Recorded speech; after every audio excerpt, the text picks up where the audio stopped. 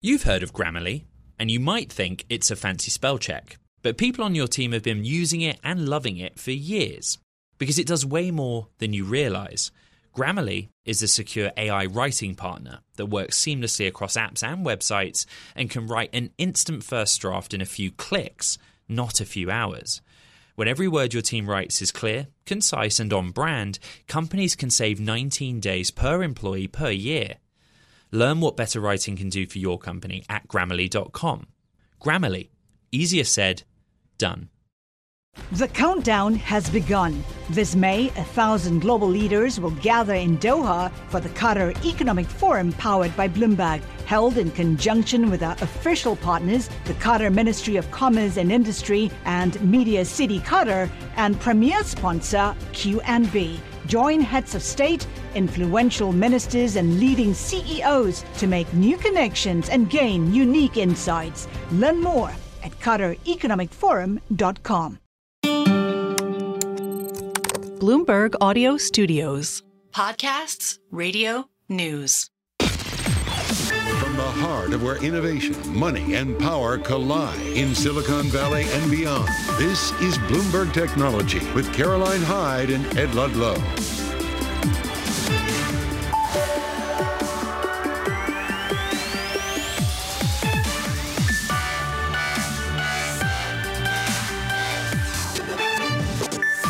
I'm Caroline Hyde at Bloomberg's World Headquarters in New York.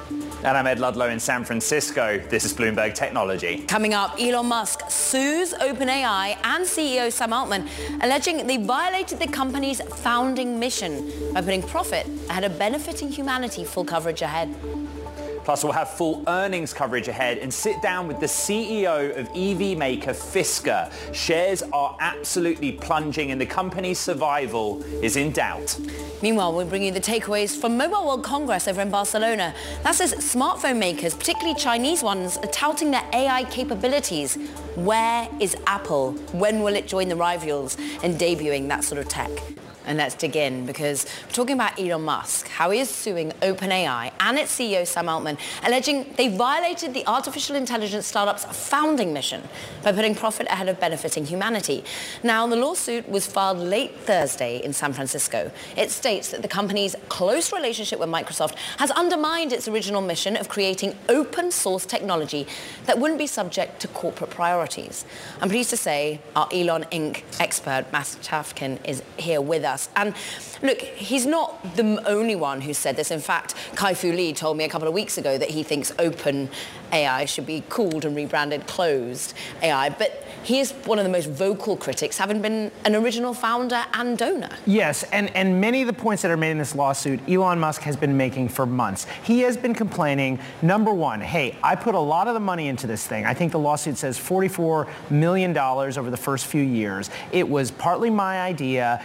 You recruited all these people, on the strength of my personality, and the promise was that this was going to be a open source, a thing for the benefit of humanity. And now look, it has a very, very valuable deal with Microsoft, huge revenue, sky-high valuation. Sam Altman's going around talking about starting even bigger ventures, and Elon Musk is sort of asking, and has been asking for months, how did this happen? And is this, and as he has said on podcasts and so on, is this even legal? Now, I should say, this is at least partly a stunt. Elon Musk has a competing company, xAI. He is doing many of the same things that he is accusing Sam Altman of doing. And a cynic might say, well, part of the reason he's mad at OpenAI is because OpenAI is doing them better than xAI is. Right. Max, Caro, I spoke to OpenAI in the last 30 minutes or so, and at this point, they declined to comment. They got nothing to say about the suit. I don't even know that it's that much of a surprise, right, given Musk's history of using litigation for various end goals. You talked about the grok-sized elephant in the room. I do note that Musk engaged with someone else on X this morning saying, gosh, the discovery process is going to be interesting because we might learn what happened that weekend that Sam Altman briefly lost his job at OpenAI, Max. Yeah, and Elon Musk, as we know, we've talked about this many times on this show, he loves a spectacle, right? He loves a stunt, and he also loves to, stir the pot to start beef with various billionaires and other rich guys, whether it's Mark Zuckerberg or Mark Cuban. And so I think part of it is that, right? Part of this is a way that I think for him to attack a potential competitor and also, call attention to the role that he played or that he feels he played in the creation of this exceedingly valuable industry. If you look at what Elon Musk actually wants here, like what does the lawsuit ask for? It's asking for essentially a judge to make the technology open source, which I suppose could hurt Microsoft, could hurt OpenAI's commercial prospects. He's also looking for a ruling from a judge on whether or not GPT-4, which is OpenAI's state-of-the-art algorithm, whether that constitutes artificial general intelligence. And in a weird way, that's kind of a win-win for Musk, right? Because either the judge says it is artificial general intelligence, which would then benefit the case, which would potentially invalidate this Microsoft deal, or it would be a judge sort of writing down that OpenAI's product is overhyped and it's not as good as they've been saying. So it's kind of an interesting way to, at the very least, attack a competitor, from kind of an unexpected angle. Now, we might say that Elon Musk has other skin in the game. And actually, if you go back in his history, his whole worry about AI getting into privately held hands was Google buying DeepMind. But he tried to buy DeepMind before Google bought it. But give the benefit of the doubt. He has a point potentially here in the fact that OpenAI has totally changed the way in which it's structured, its profitability, and also the EU and the US are both investigating. I mean, okay, so he does have a point in the sense it's absurd to say we are doing this for the benefit of humanity. Meanwhile, we're raising billions, if not trillions of dollars for this for-profit enterprise. There's something inconsistent there. Musk is right to point it out. However, if OpenAI is hypocritical, Elon Musk is also hypocritical. One of his complaints is that Sam Altman exerted too much control over OpenAI. Now, let's look at Tesla. Elon Musk, exerts near absolute control over Tesla. In fact, he's having a huge argument with the board now about getting more shares so he can have more control over this company, and has threatened to take his AI elsewhere if he can't control it. So there is a bit of a, it's good enough for Elon Musk, but maybe it's not good enough for OpenAI. Okay, hypocrite versus hypocrite. Ed, you heard from the other hypocrite? I've written to Elon and I've invited him onto the program with us to explain his rationale. Why did you file the suit? But I did speak to his lawyer, Morgan Chu, who politely declined to give an interview or come on the program. But that's the root of my question, Max, right? We've talked about the Grok side of this story. We've talked about Elon Musk's history of litigation. Whatever his motivations are, I don't really understand what the end result is, right? Because we know regulators are looking at OpenAI's model, the relationship with Microsoft. But ultimately, the compute costs are really high. They are commercializing as quickly as they can. What do we think Musk is going to try and get out of this? I mean, I think the goal, as I said earlier, is to attack a competitor. And the fact is, like Caroline said, he has a point here. I mean, there's something a little weird about the structure, as we've been talking about, as others have been talking about, and as, of course, regulators are going to be looking at, right? One interpretation of this structure is that it was a way for Microsoft to get around antitrust concerns, because rather than, buying an AI company, it invested in this nonprofit. And so, again, this is just going to create further complication for OpenAI and Microsoft as they move forward. However, I don't know if it's going to have a huge impact. I mean, OpenAI has, as the lawsuit basically acknowledges, the market-leading technology here. Microsoft is frantically putting it in all their products, putting it in Outlook and Excel and Word and so on. And this isn't going to stop any of that, but it is going to create, some serious headaches for Microsoft and OpenAI, and probably ultimately for Elon Musk as well. Incredible way to start the show. What an intense discussion. Let's see what happens. Bloomberg's Max Chafkin, thank you. Let's stick with AI, but turn to the other player we've been talking about all week, Google. Its stock has not been doing so well this week after it had to pause its Gemini AI image generator feature. I want to bring in Bloomberg's Ryan Vaselica, who over a 5-day basis has been trying to track it and been writing about it this morning. Good morning, Ryan. Good morning. Nice to talk to you. So what do you think investors are really focused on here with Google. I remember a year ago when Bard first came out and we had the Hubble telescope gaffe and the severity of that decline. This week, the decline less severe, but it's still there. Yeah, absolutely. And it just speaks to how people are so focused on AI and who is going to be the real leader in this field, especially when it comes to Gen AI and internet search and so forth, that any perceived misstep or controversy or inaccuracy or anything like that is going to be a reason for people to, shoot first and ask questions later. And you've seen the stock move really in both directions on any sign of strength or weakness when it comes to, Alphabet's position within this technology, which has become really the absolute focus for anyone on Wall Street and anyone in Silicon Valley. And you're right to point out in history, Ryan, this has happened before, last February, when Bard was questioned about how ultimately strong it was in terms of answering. But we haven't seen a market share erosion. No, so far people continue to use Google. It has a pretty steady market share, especially relative to Bing, even though Bing has had all these new AI features being implemented into it. The real question, though, is that because Google's market share is so dominant, is it really on the defensive here? And does it need to do all this investing and have all these kind of tweaks and make sure that its product is as good as possible in order just to maintain its current share? That's the real question right now and the real concern, because so much of Alphabet's revenue and profits is really generated from internet search and the online advertising that comes with it. So if that is at risk at all, that's something that people are very concerned about. And obviously we're seeing very short-term moves, and this is going to be something that plays out over a longer period of time. But right now, when people are concerned about what is going to be the landscape for AI technology over the next coming years, any kind of sense of who is in the lead or who is falling behind is being closely watched. And the irony being, they were so out in front a decade or so ago when they bought DeepMind, and now all just seem to be misfiring. We really thank you so much for the story. Go read it online as well. Ryan Plestelika joining us on All Things Alphabet. Meanwhile, coming up, we're going to dive deeper into tech markets and, of course, into crypto after Bitcoin's rapid run this week. Fiona Canacotta is joining us from City Index. That's next. Ed, what are you looking at? Apple, because Apple declines are really accelerating in the session, down 1.4% now. Goldman Sachs removed Apple from its conviction list, but at the same time raised its price target on the stock to 232 from 223. They're basically saying that all of these concerns about new products, growth, particularly China, are masking that Apple's got a really strong ecosystem. Even so, if it's removed from the conviction list, there seems to be a lack of a conviction and the stock is down 1.4%. We'll be right back. This is Bloomberg Technology.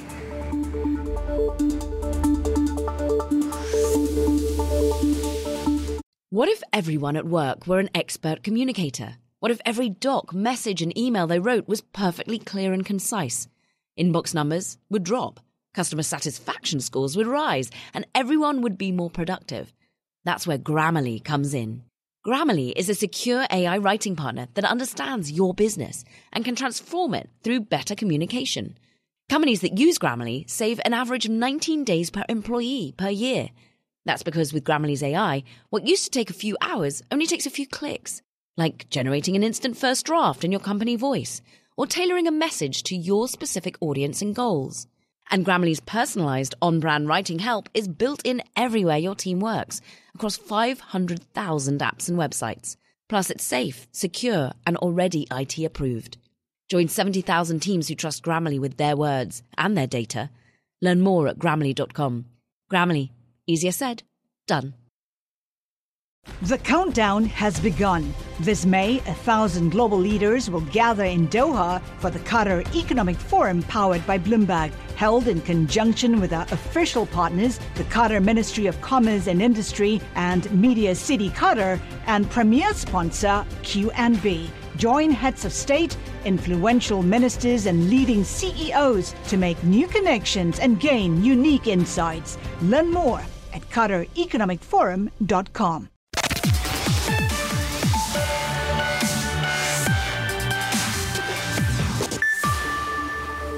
Had a run, and we are still in price discovery mode, according to Mike Novogratz, of course, of Galaxy Digital. But we're up, call it 20% over the last 5 trading days. We're at the highest since November 2021. We're at a $61,000 handle. 69,000 is the record high back in those heady days of 2021.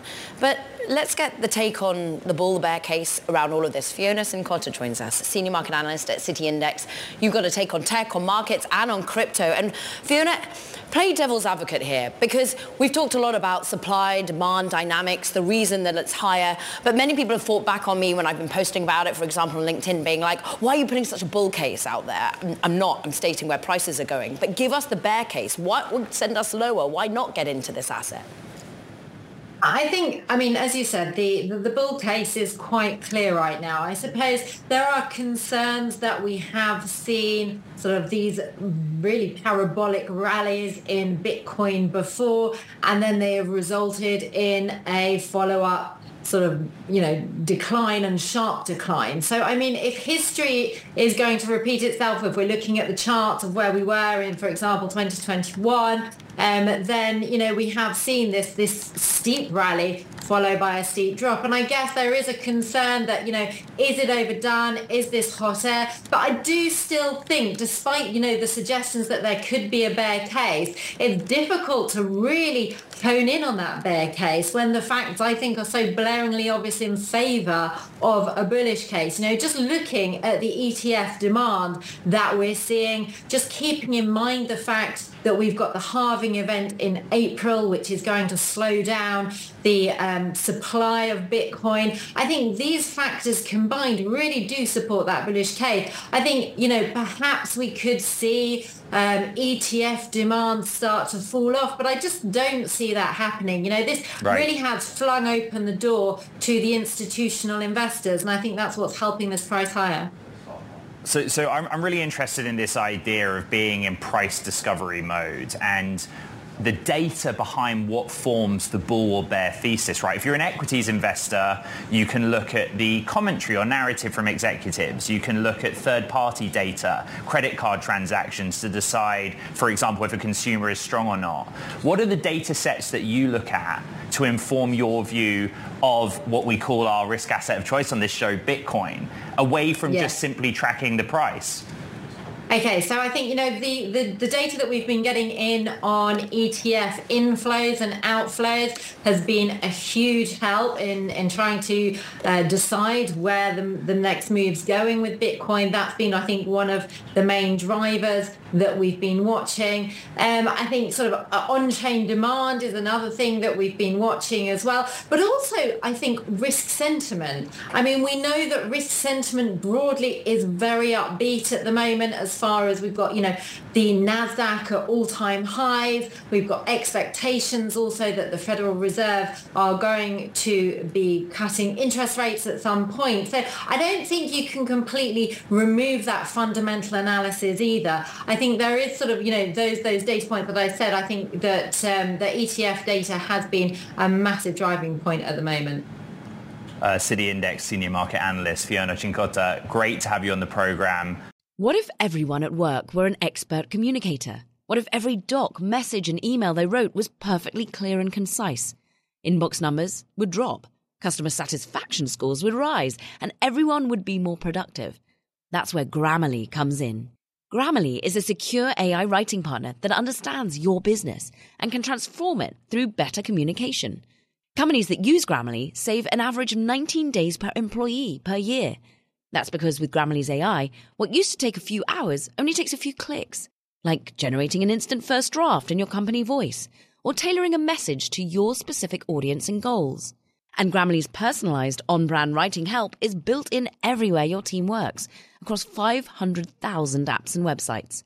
Plus, it's safe, secure, and already IT approved. Join 70,000 teams who trust Grammarly with their words and their data. Learn more at Grammarly.com. Grammarly. Easier said, done.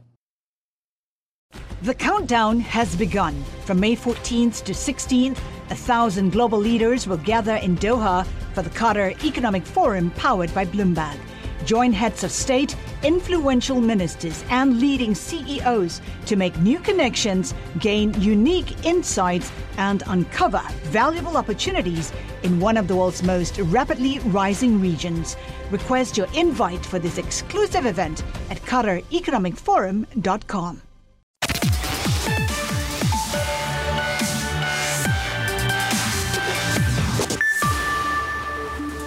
Autodesk out with fourth quarter earnings that beat expectations. Shares of the company seeing their biggest jump at one point since November of 2022. Let's bring in CEO Andrew Anagnost to discuss what the street seems to like. Different to some other companies in this quarter is you had clear areas of strength in enterprise, but they believe you in your visibility of the earnings that are to come, the pipeline of new business and revenue for this year. Why are you so confident in your visibility? Tell us about the world you operate in right now.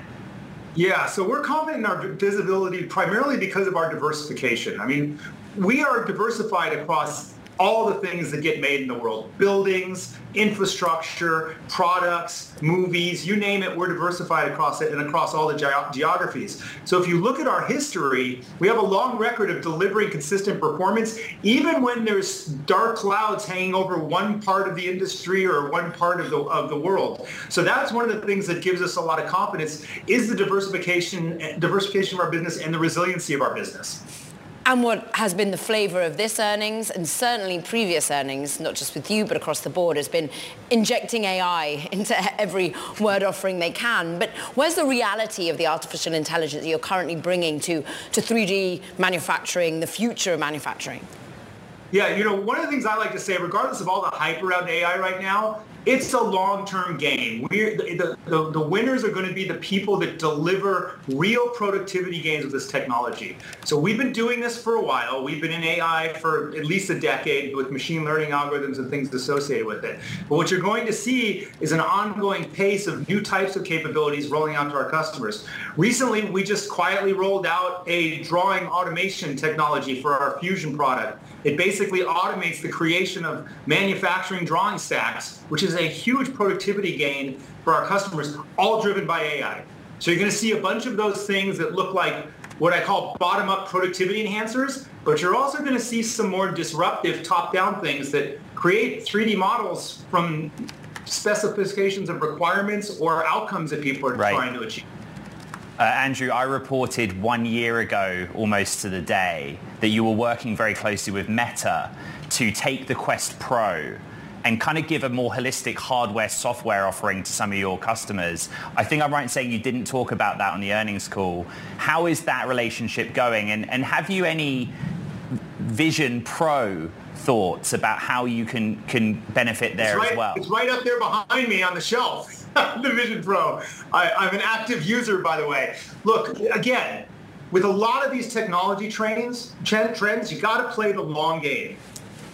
Virtual worlds, XR, augmented extended reality, as the hardware matures and as the capabilities mature, these are going to have real impacts on how our customers work and get their work done. So we have been making progress with these things. We released Workshop XR to our customers. We haven't released it. We previewed it to our customers. We're going to be releasing it earlier this year. Keep watching as this hardware evolves. I think the Vision Pro, and one of the reasons why I've been actively using it myself, is kind of a canonical representation of, look, if you throw all the technology you can at it, can you solve the problems with nausea, disorientation? And I tell you, they are able to solve those problems. That means this is going to get miniaturized, it's going to get more practical, and you're going to see it become more ubiquitous probably over the next 5 or 8 years. Great getting some time with you. And it's a great shelf behind you of various props and interesting bits and pieces. Andrew Anagnost, we thank you so much. What if everyone at work were an expert communicator? What if every doc, message and email they wrote was perfectly clear and concise? Inbox numbers would drop, customer satisfaction scores would rise, and everyone would be more productive. That's where Grammarly comes in. Grammarly is a secure AI writing partner that understands your business and can transform it through better communication.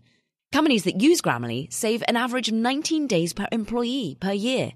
That's because with Grammarly's AI, what used to take a few hours only takes a few clicks, like generating an instant first draft in your company voice or tailoring a message to your specific audience and goals.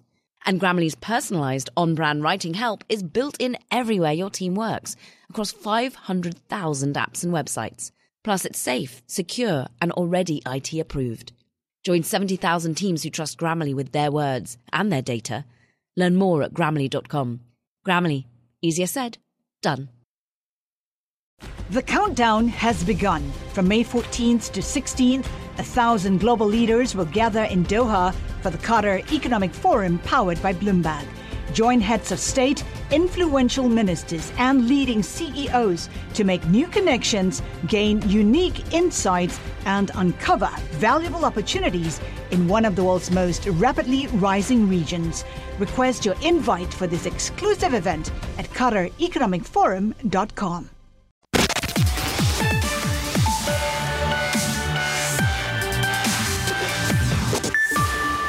Welcome back to Bloomberg Technology. I'm Caroline Hyde in New York.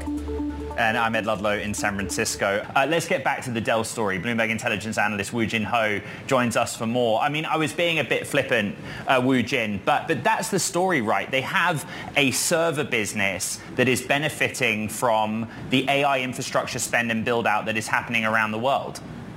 Yep, and that's exactly right. So what we are starting to see is the enterprises as well as the cloud guys working with Dell to buy some of their AI servers. Now, keep in mind, this business really they didn't have any AI sales in fiscal 2024, and that's going from essentially zero to about $3 billion in fiscal 2025.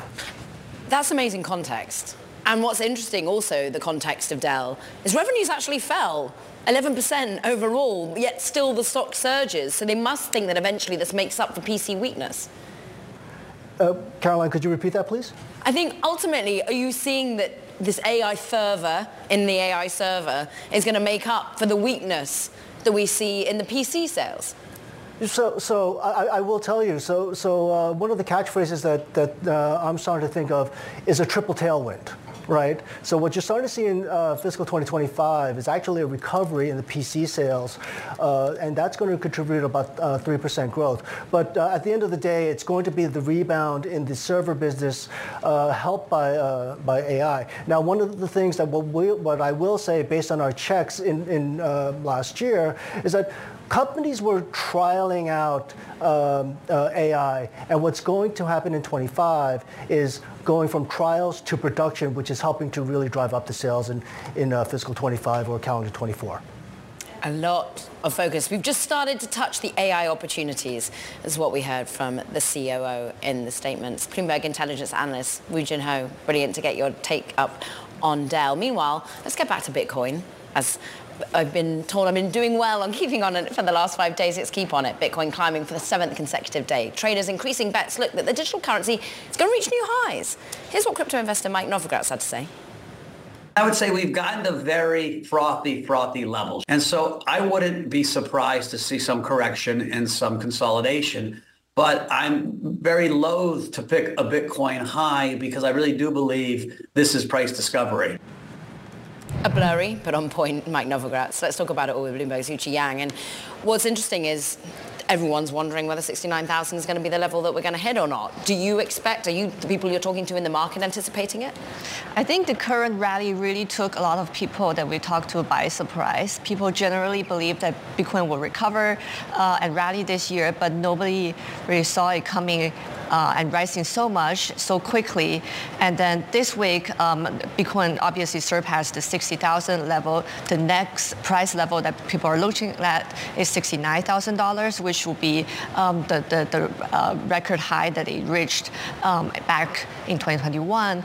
But I think generally speaking, we're seeing very successful launches and results from the Bitcoin ETF that got approved in January. And then even beyond Bitcoin, when you look into ETH and even some of the meme tokens, they're seeing momentum as well.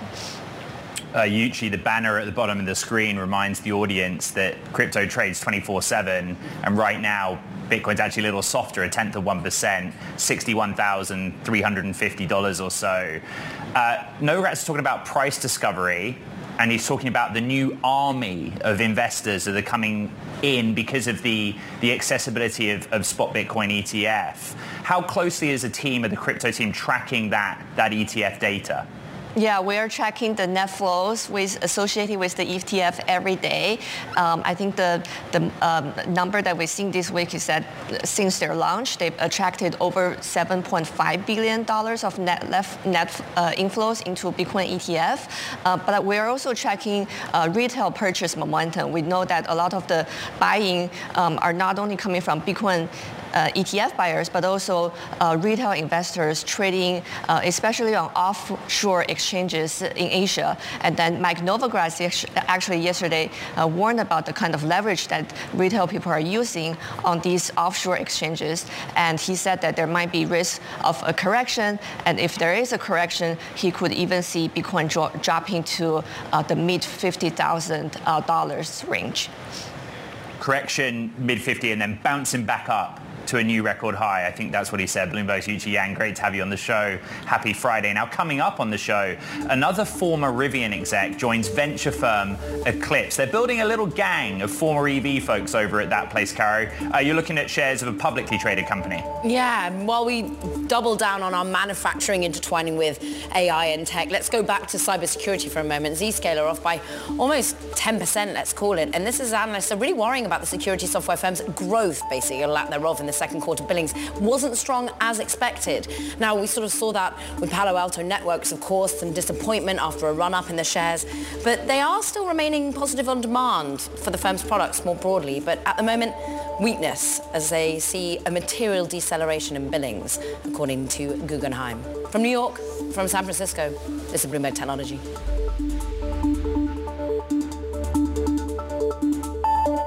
What if everyone at work were an expert communicator? What if every doc, message, and email they wrote was perfectly clear and concise? Inbox numbers would drop, customer satisfaction scores would rise, and everyone would be more productive. That's where Grammarly comes in. Grammarly is a secure AI writing partner that understands your business and can transform it through better communication. Companies that use Grammarly save an average of 19 days per employee per year. That's because with Grammarly's AI, what used to take a few hours only takes a few clicks, like generating an instant first draft in your company voice, or tailoring a message to your specific audience and goals. And Grammarly's personalized on-brand writing help is built in everywhere your team works, across 500,000 apps and websites. Plus, it's safe, secure, and already IT approved. Join 70,000 teams who trust Grammarly with their words and their data. Learn more at Grammarly.com. Grammarly. Easier said, done. From Silicon Valley to Wall Street, the promise and perils of artificial intelligence are playing out on the world stage. But what will the next phase of AI adoption look like?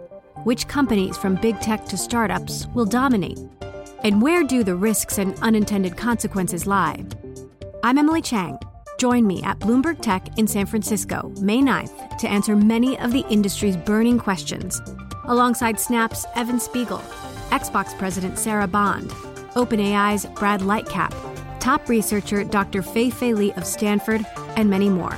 More details and just a few tickets left at Bloomberg.com/TechSF.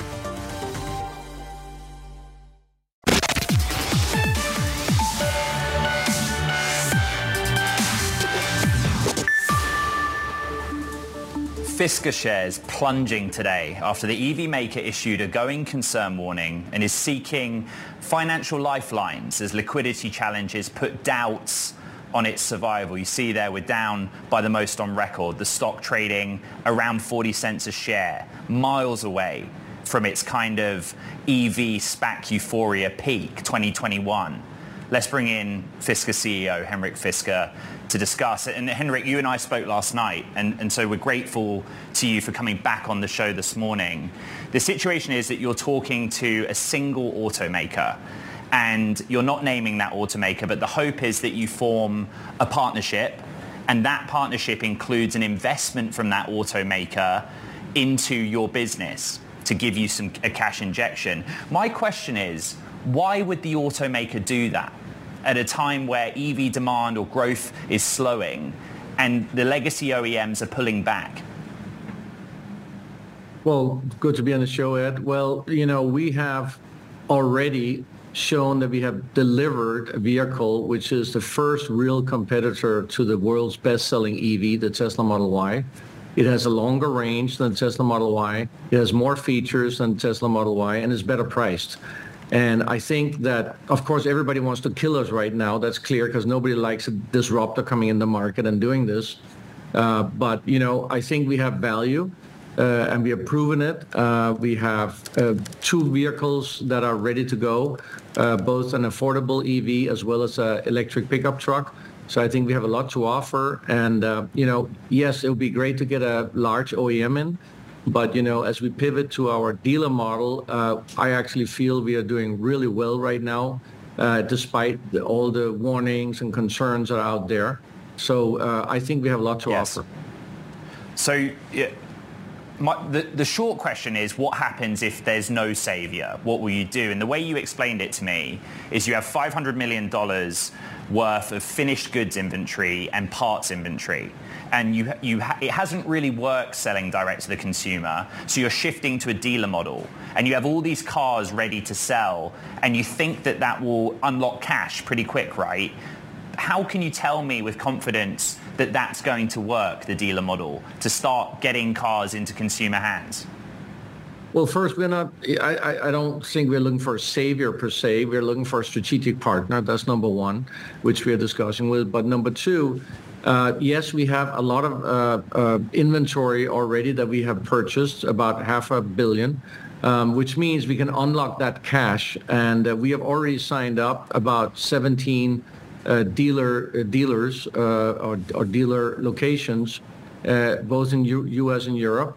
And the dealers are super excited to actually get our vehicle, because finally they can get hold of an independent EV maker. The dealers in the U.S. has been sitting and looking over the fence for 10 years of looking at the best-selling electric vehicle, the Tesla Model Y. They've not had any competitive product. And finally they get one, which is the Fisker Ocean, with a 360-mile range, longer than the Tesla, and better priced. And our dealers are ecstatic to get this product. They have not been able to have a product like this before. And I can see that this is going to go really well for us with the dealers, because they're being in locations we formerly weren't. Yeah. We only had 2 locations in the U.S., and now already we have more than 9. Henrik, you say you're an independent alternative. You say you're not looking for a savior, you're looking for a partner. But what lengths would you go to ensure that you remain a viable business? Would you sell the business? Would you give up majority control? Well, I believe that we are a viable business in the sense that we have a great product. We are signing on dealers. And as I mentioned, we will generate a lot of cash with the vehicles we are selling, because they're pretty much paid for already. So is a lot of our inventory that we have at our manufacturing partner.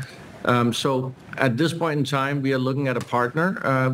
I don't think we need to discuss are we selling the business, etc. I think we are in discussions with a very large car company, and that's what we are aiming to finish that discussion and making a strategic partnership as soon as we can.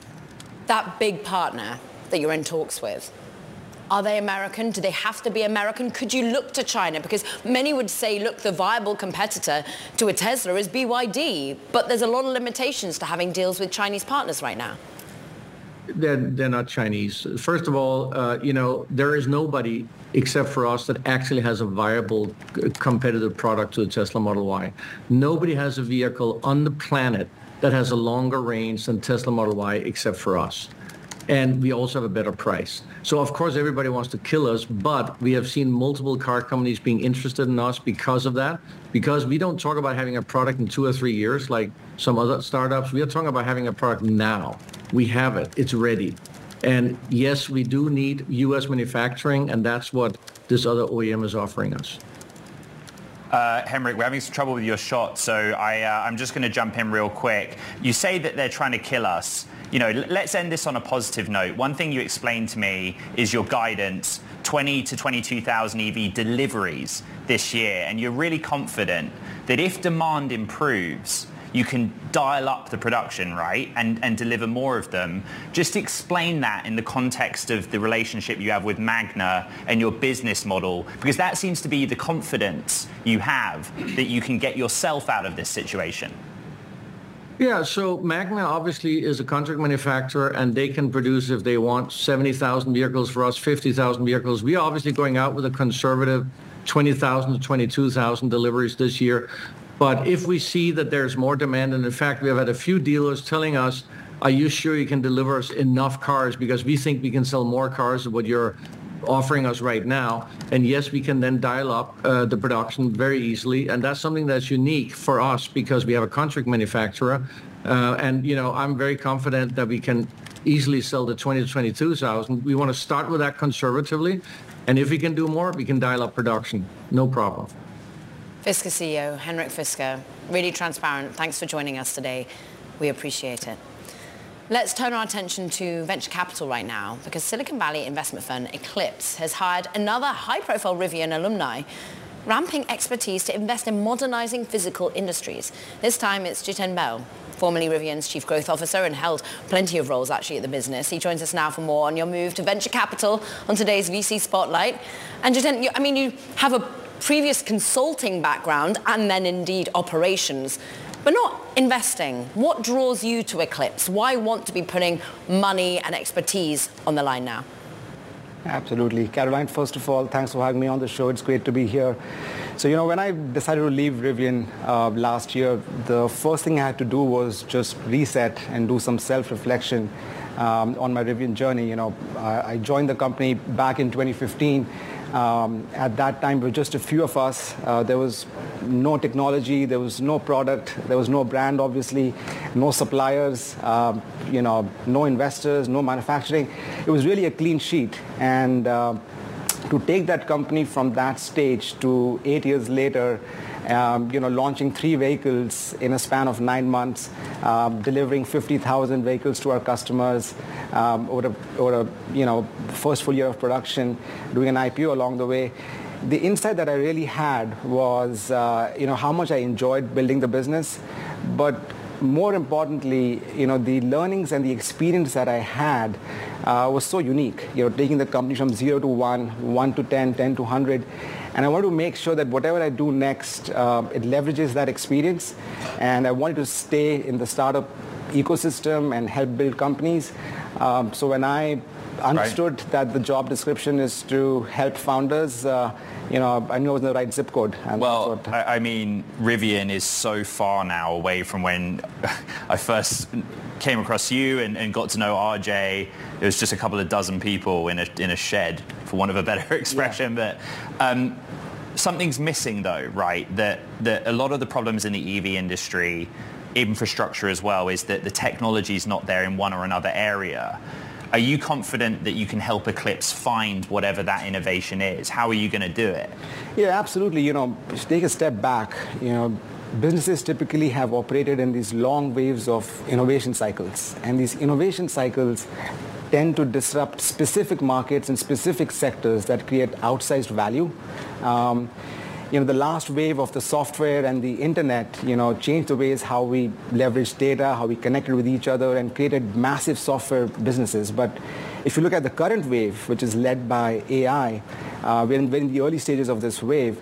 The biggest, the deepest, and the broadest impact this is going to have is on the physical industries.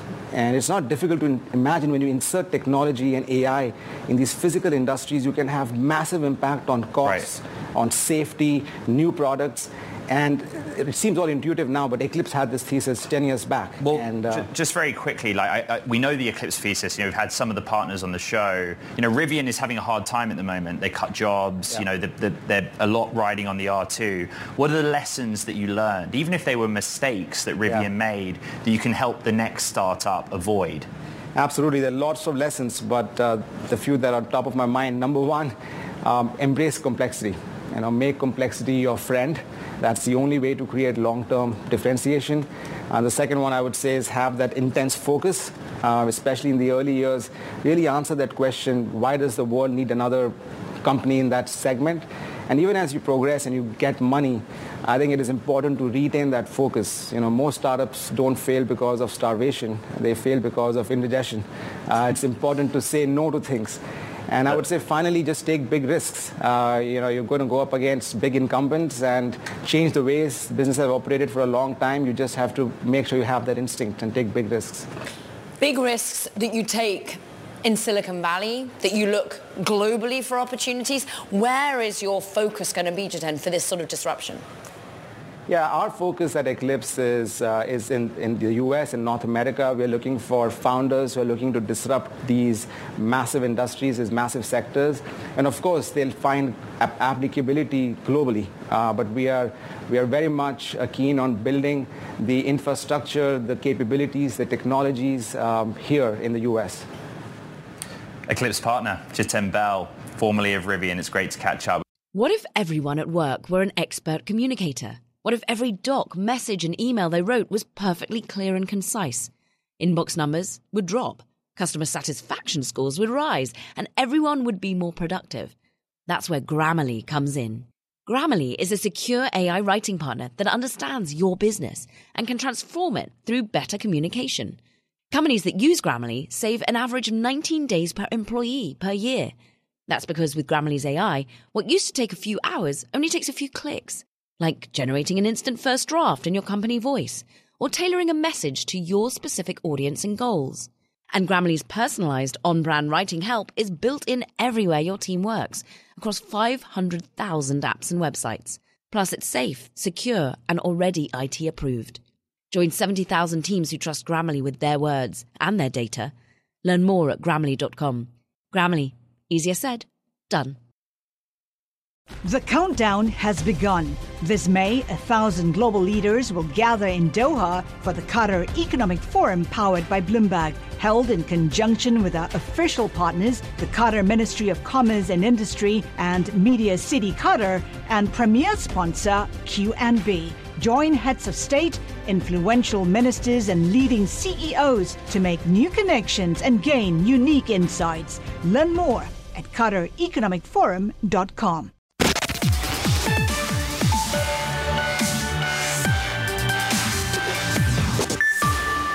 Now, the 2024 edition of Mobile World Congress, it's now come to an end over in Barcelona. And the big takeaway was this year, of course, you guessed it, generative AI. But really what's interesting is who's doubling down on AI used within devices and who isn't. Apple, for example, really being pushed for more generative AI features, and that's all according to Bloomberg intelligence analysts.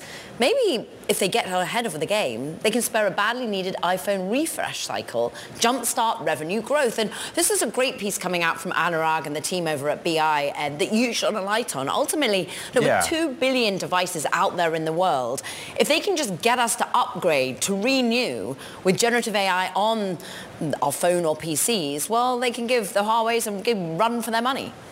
Exactly. You know, there's a lot of frustration with Apple that we don't know what their plan is for generative AI, right? And the team on the ground at Mobile World Congress are basically saying, look at all of the Chinese handset makers in particular, showing us what's possible on device. But they gave us this data point. 43% of handsets, iPhone handsets, are iPhone 12 or older. So potentially everyone could upgrade if only they knew what AI tools they could do on their phone. Meanwhile, you saw from the rivals, the Xiaomi's and the like, that they are already showing capability. Samsung's already debuted. I mean, there are first steps at least. But the fact that Android's on the equation, we're still waiting for an iPhone to come out with some sort of, update to Siri, if anything else. Yeah, the focus for Apple has been Xcode and coding in general rather than the hardware or iOS right now, but keep track of it. I'm sure it will come. Well, it will if they're moving all of their car folks over to generative AI, that's for sure, the big news of the week. There has been so much to digest, and that does it for this edition of Bloomberg Technology. Recap on the podcast. Big thank you to everyone that listens to the podcasts every day. We know loads of you do that on your way to work or when you're chilling. Get it on Apple, Spotify, iHeart, and all the Bloomberg platforms. This is Bloomberg Technology. The countdown has begun. From May 14th to 16th, 1,000 global leaders will gather in Doha for the Qatar Economic Forum powered by Bloomberg. Join heads of state, influential ministers, and leading CEOs to make new connections, gain unique insights, and uncover valuable opportunities in one of the world's most rapidly rising regions. Request your invite for this exclusive event at QatarEconomicForum.com.